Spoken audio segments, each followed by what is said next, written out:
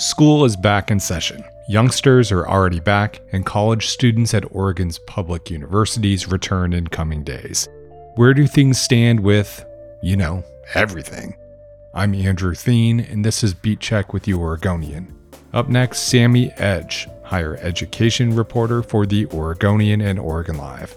First off, we talked about those younger kids and what we know and don't know about just how far behind they are in achieving key reading and math-related milestones. Then, we talked about the many changes in higher education, why community colleges are struggling, and how the state is trying to open doors to tribal members. Here's our conversation. Sammy Edge, thanks for coming on the show. Yeah, I'm excited to be here and excited to be at the Oregonian. We are very excited to have you, and we've been enjoying reading your stuff so far. A lot to dive into. The youngsters, primary school kids, are back in classrooms across Oregon now, and college students return to public universities later this month. Before we talk about that stuff, higher ed, your beats, you pinch hit and wrote about a very important story that we're just kind of starting to understand as a society, and that's learning loss due to the pandemic. Could you tell us about Haley Floyd and her daughter and their story? Yeah, so Haley Floyd is a parent in the David Douglas School District in, I think that's in Northeast Portland. I'm still getting oriented around here. And her story was pretty emotional. She's the parent of a kid who has just started in the fourth grade. And something that we hear frequently as education reporters is how critical the third grade age is for reading. Mm-hmm. Before that, students are learning to read. And then after third grade, they're expected to be reading to learn. So getting those reading skills up to par around third grade is really important. And last year, when Haley's daughter was in the third grade, she realized that her kiddo was still struggling with some sight words that she was supposed to have learned in first grade. So she was really quite concerned that her daughter was behind, tapped into her savings account to pay for a reading tutor this summer, and was really just hoping that when her kiddo went back to school this year and started fourth grade, the teacher could kind of assess where she was at and see that hopefully she had made some progress. Okay, so I think a lot of people can probably identify with Haley Floyd's story and her daughter, right? I mean, she's working. It's hard to help your kids when you're working full time and trying to pay the bills, right? I mean, her story is one that's kind of emblematic about the broader picture in Oregon, right? Certainly. That was something I didn't mention was Haley was working during the pandemic. So even when her daughter was at home, she was trying to help her with school, trying to focus on her job. That's a struggle, right? Their story is emblematic of where we are because there's been a lot of concern around learning loss, but we don't quite have the data yet to know exactly where we are in Oregon. So just as Haley was, hoping as she goes back to school this fall, her daughter's teacher will give her a sense for where they are. We're waiting this fall to get a sense for where Oregon students are in general. Yeah, that's one of those unsatisfying things in journalism or life where it's like, we don't know. We know there's an issue, but we have to wait for the experts and, the actual data to come through and show the extent of the problem. Sure. We have some national data that shows that pandemic learning loss has been a real issue, particularly for some priority populations who were already disproportionately disadvantaged in school. But I think maybe next week we'll get some state data on how far Oregon's kids may have been set back by the pandemic and how much they may have managed to catch up, since that first year of remote learning. So how are districts and nonprofits who help students in the school system trying to help kids catch up? Yeah, well, I think the biggest thing I can point to right now is lots of summer school. That was a big deal for kids this past year, in particular this past summer. The Beaverton School District told me that they had pretty much tripled enrollment in summer school, and I think 17% of their students were in summer school this past summer. So wow, that's a big amount. Well, it's a challenge when you expect students to make a year's worth of progress during the school year, right? But now if they have more than a year's worth of progress to make up, either the school year has to be extra intensive or they need some extra time to do that. You mentioned a little bit earlier talking about sight words like friends, a word that a sight word basically, a kid might not know how to read, but they need to recognize that word when they see it. And, that's kind of one of the building blocks. My understanding as someone who has a kindergartner trying to figure out all this stuff. But what other skills are kids kind of falling behind expectations now from what you've heard just on your reporting?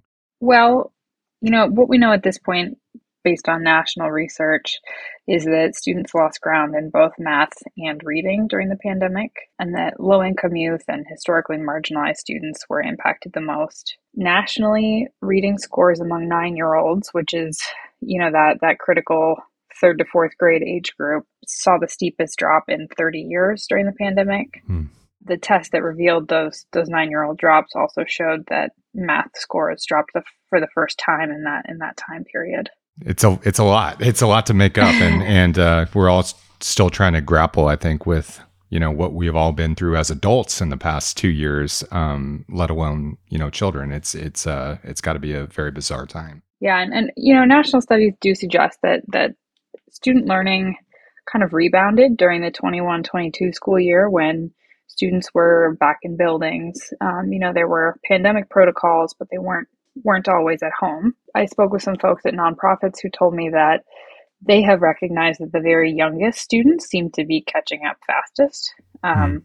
Just kind of encouraging because that population, I think researchers were really worried about. So it does seem to look like the youngest students are catching up faster maybe than the older students. Well, let's turn to higher education and those students who are exiting the primary school system and heading on to post-secondary education. It's a new era, and there's a lot of new beginnings and new leaders in the state that you've been writing about in recent weeks and months. Can you kind of talk about some of the changes that have happened? And is this just one of those times where there's not something else going on other than there's just rotating chairs at the top positions?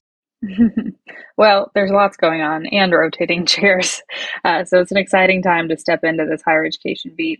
We have a new president at Oregon State. We have a new president at Portland Community College. I know that there are several others that I have not yet covered. Lane Community College has a new president. And we just found out recently that the University of Oregon is going to be hiring a new president after Michael Schill went to be the new president of Northwestern in Illinois. So there's a lot of change coming there. And also, we're seeing higher education institutions have to navigate a new normal after the pandemic, just like our K-12 schools. From what I can see, the impact of the pandemic has been acutely felt at community colleges in particular.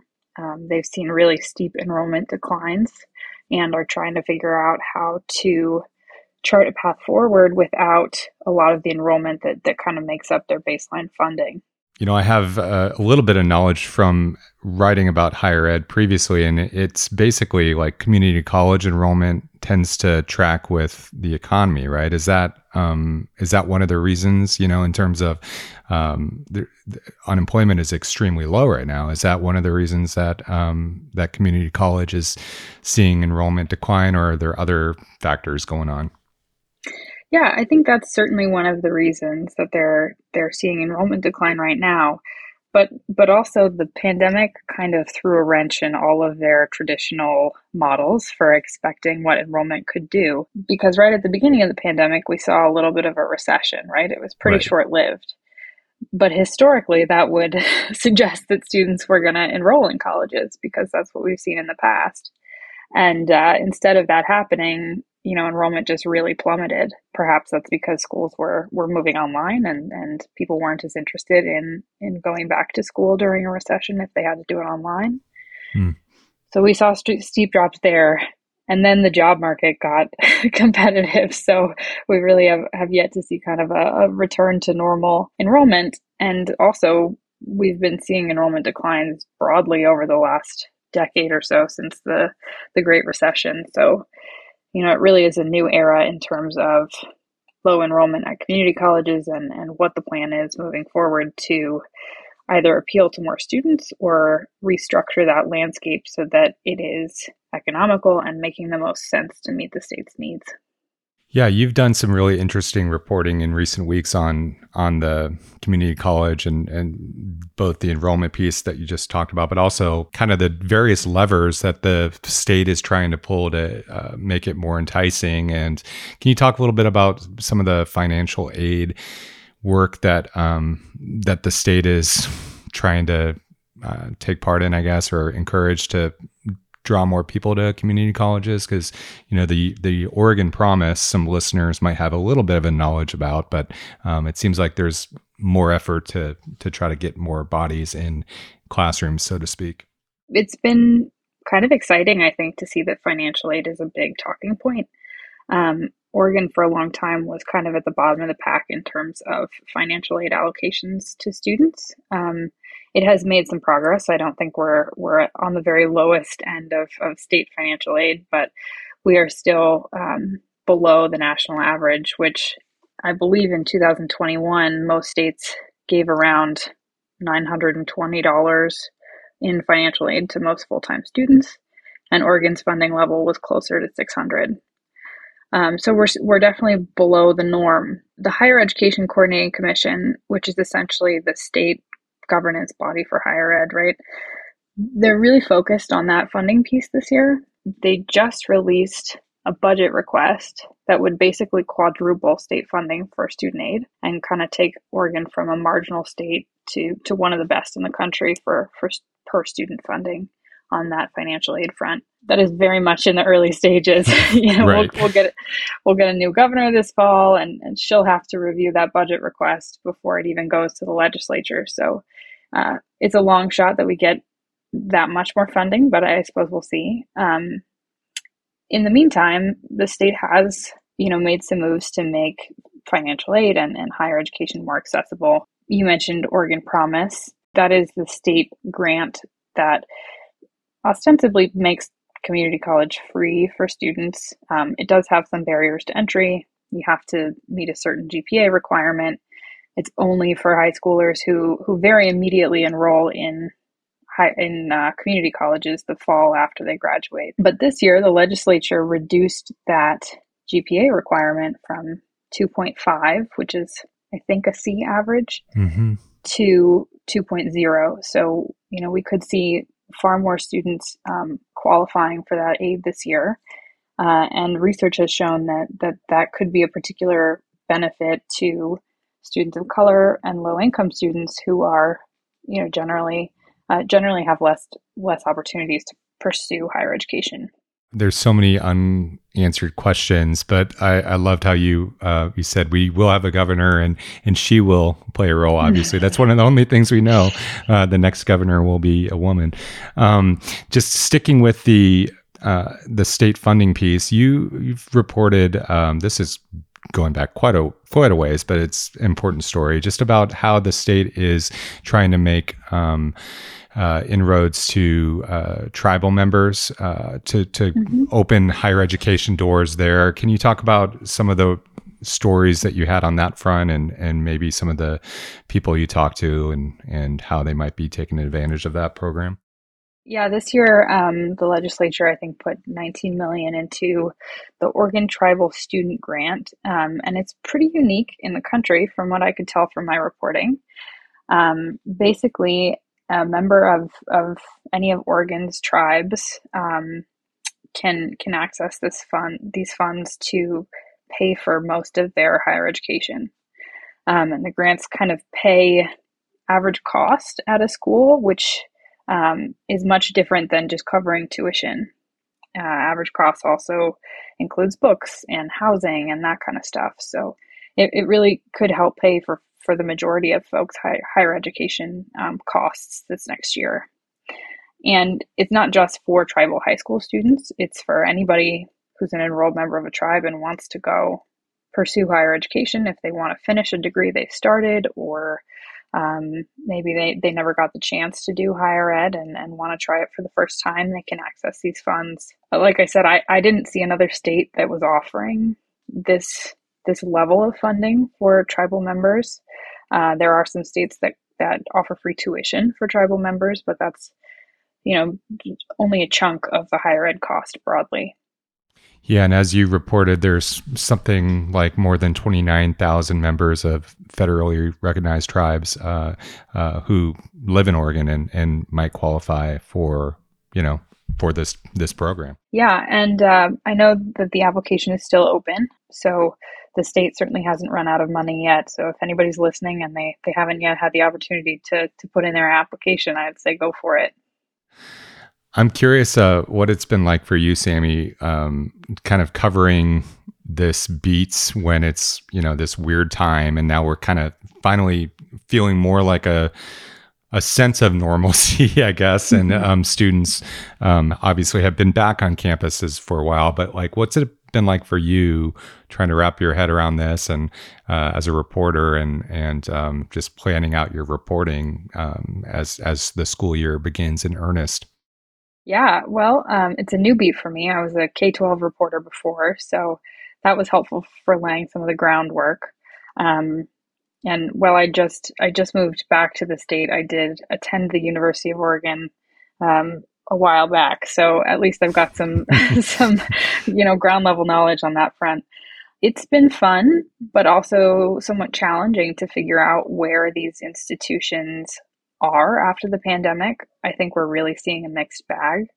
My understanding is that enrollment at the flagships this year is not hurting anywhere near the same way that community colleges are. It's been interesting to try and map out the landscape and figure out the unique identity of, more than 20 different institutions across the state.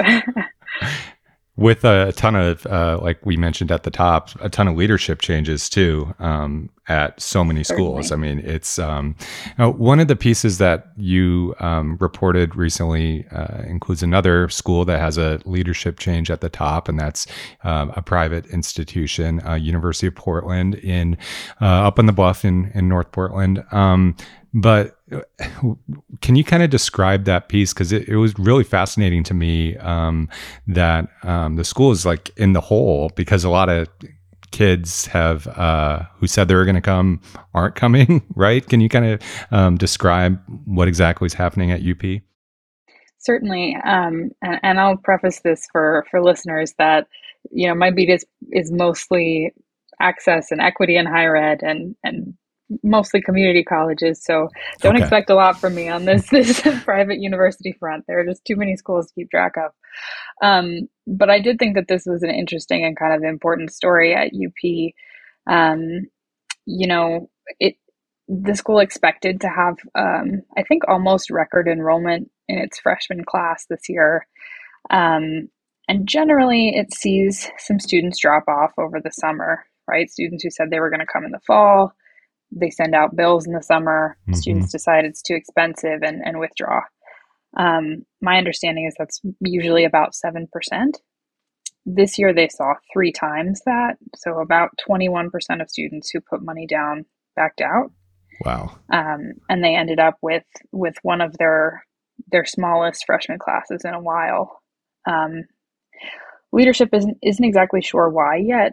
They won't until later this fall have an understanding of whether those students went elsewhere or didn't enroll anywhere. And it took them by surprise because, it looked like it was going to be a turnaround year after some lower than average class sizes during the pandemic. And then so many students backed out that they got hit with this surprise deficit. I want to say it was about 8.9 million. They're about 8.9 million behind where they expected to be this fall. Yeah, I would be surprised too. And that seems like that would catch you off guard. Well, I mean, there's just so much. It's such an interesting time for you to be on this beat. Like you mentioned the kind of the lens that you're looking at your stories, and I'm just curious. Obviously, President Biden took action a couple weeks ago now. At this point, I don't know what is time, something like that, to cancel debt for a lot of people and with various criteria, but Pell Grant recipients were going to receive more forgiveness. Have you had any conversations with anyone locally about that and how it's changed their financial situation? Or do you have any thoughts on how it might just affect all the things we talked about previously in terms of enrollment going forward? Yeah, I will say I haven't done too much on loan forgiveness personally. Um, but I can imagine, mostly for obviously this is a boon for graduates who've come out of programs with a lot of debt and are trying to pay that off. Um, I mean, I can only imagine that it's huge, right? We're all dealing right now with escalated inflation, and then having loan debt on top of rent and car payments and insurance payments. It's Right. just so much to deal with. So I think it's a weight off of many people's shoulders. What else should I have asked you, Sammy, about your reporting and just kind of the stories that you've told recently or looking to tell? There's so much to talk about. I appreciate you taking the time. Yeah. Well, in the next couple weeks, I'll be working on a back to school story for higher ed, really focused on, how has the pandemic impacted student preparedness for college, particularly for students who were in high school during the pandemic and lived through some of those disruptions. Um, I've been talking to some universities about that. I also just wrote a story today. We're talking on Friday, September 16th, Right. about the way that community colleges are kind of getting involved in expungement efforts to help folks who were convicted of crimes in the past but eligible to have those crimes wiped off their record, get that paperwork done and get that process taken care of. And that was a really interesting story for me because I hadn't yet thought about that role of community colleges in really breaking down all sorts of barriers to people's, education and also employment. Having a criminal record can be a huge issue for employment, and getting that paperwork done is scary and hard and used to be very costly. So it's been interesting to see that role of community colleges really, taking on that legal advice in addition to everything else they do for Oregonians. Yeah, and thanks for bringing that up because what I loved about that piece is the main anecdote you used was a man in his 60s, I believe, Forrest Beasley, who Mm-hmm. is kind of emblematic that of these community colleges. They're not. It's not just an 18 to 22-year-old, right? I mean, they serve the community. And can you talk about what his story was, if you got it in your brain somewhere? Oh, absolutely. I just spoke with Forrest recently, and he was delightful. I will preface with, Forrest is not he's not a community college student, but community colleges are offering these services for people broadly. Right. Forrest is, in his mid 60s, is a drug and alcohol counselor, I believe, for a nonprofit in Lane County. Um, and he himself has 15 felonies on his record for dealing drugs when he was younger, much younger. He got kicked out of the house as an adolescent and was living on the streets and got into addiction and began selling drugs, and then went to prison and turned his whole life around. He's been sober for 33 years. When he first heard that there was a clinic in Oregon City where he could talk to some people who could help him get these off his record, he thought it was a prank. he that's the anecdote at the beginning of the story, was he wondered if it was like one of those bounty hunter shows where they convince you've won a prize and then you show up and they arrest you. And yeah, he said, if that's the case, just tell me and I'll turn myself in because I don't live that life anymore. And Forrest showed up, and people helped him fill out the paperwork to get these things expunged from his record. And it was really important for him, not because at this point in his life he's facing any employment challenges or education challenges, which many people with criminal records are. Mm-hmm. But for him, he's worked through the steps of AA, and one of those things is forgiveness. Going back and making amends to people you've wronged. And for him, this felt like he'd finally made amends with the state. He can be free of these charges soon because he has worked hard to give back to his community and live a good life. And now this is kind of a weight off of him. Well, it was a great story. We'll share a link in the episode notes. And thanks for your work on that one and all of the previous stuff we discussed. It's been great to have your voice on the beat, and we look forward to chatting more soon. Absolutely. Thanks for having me. Thanks for listening to Beat Check with the Oregonian. I shared links to some of Sammy's recent stories in the episode notes, including her piece about community colleges helping residents expunge past convictions from their record. If you like this show, give us a 5-star rating and review in Apple Podcasts. It really helps others find the show. And tell a friend. Help spread the word. The best way to support our journalism is through a subscription to Oregon Live. You can do that at OregonLive.com/pod support. Until next time.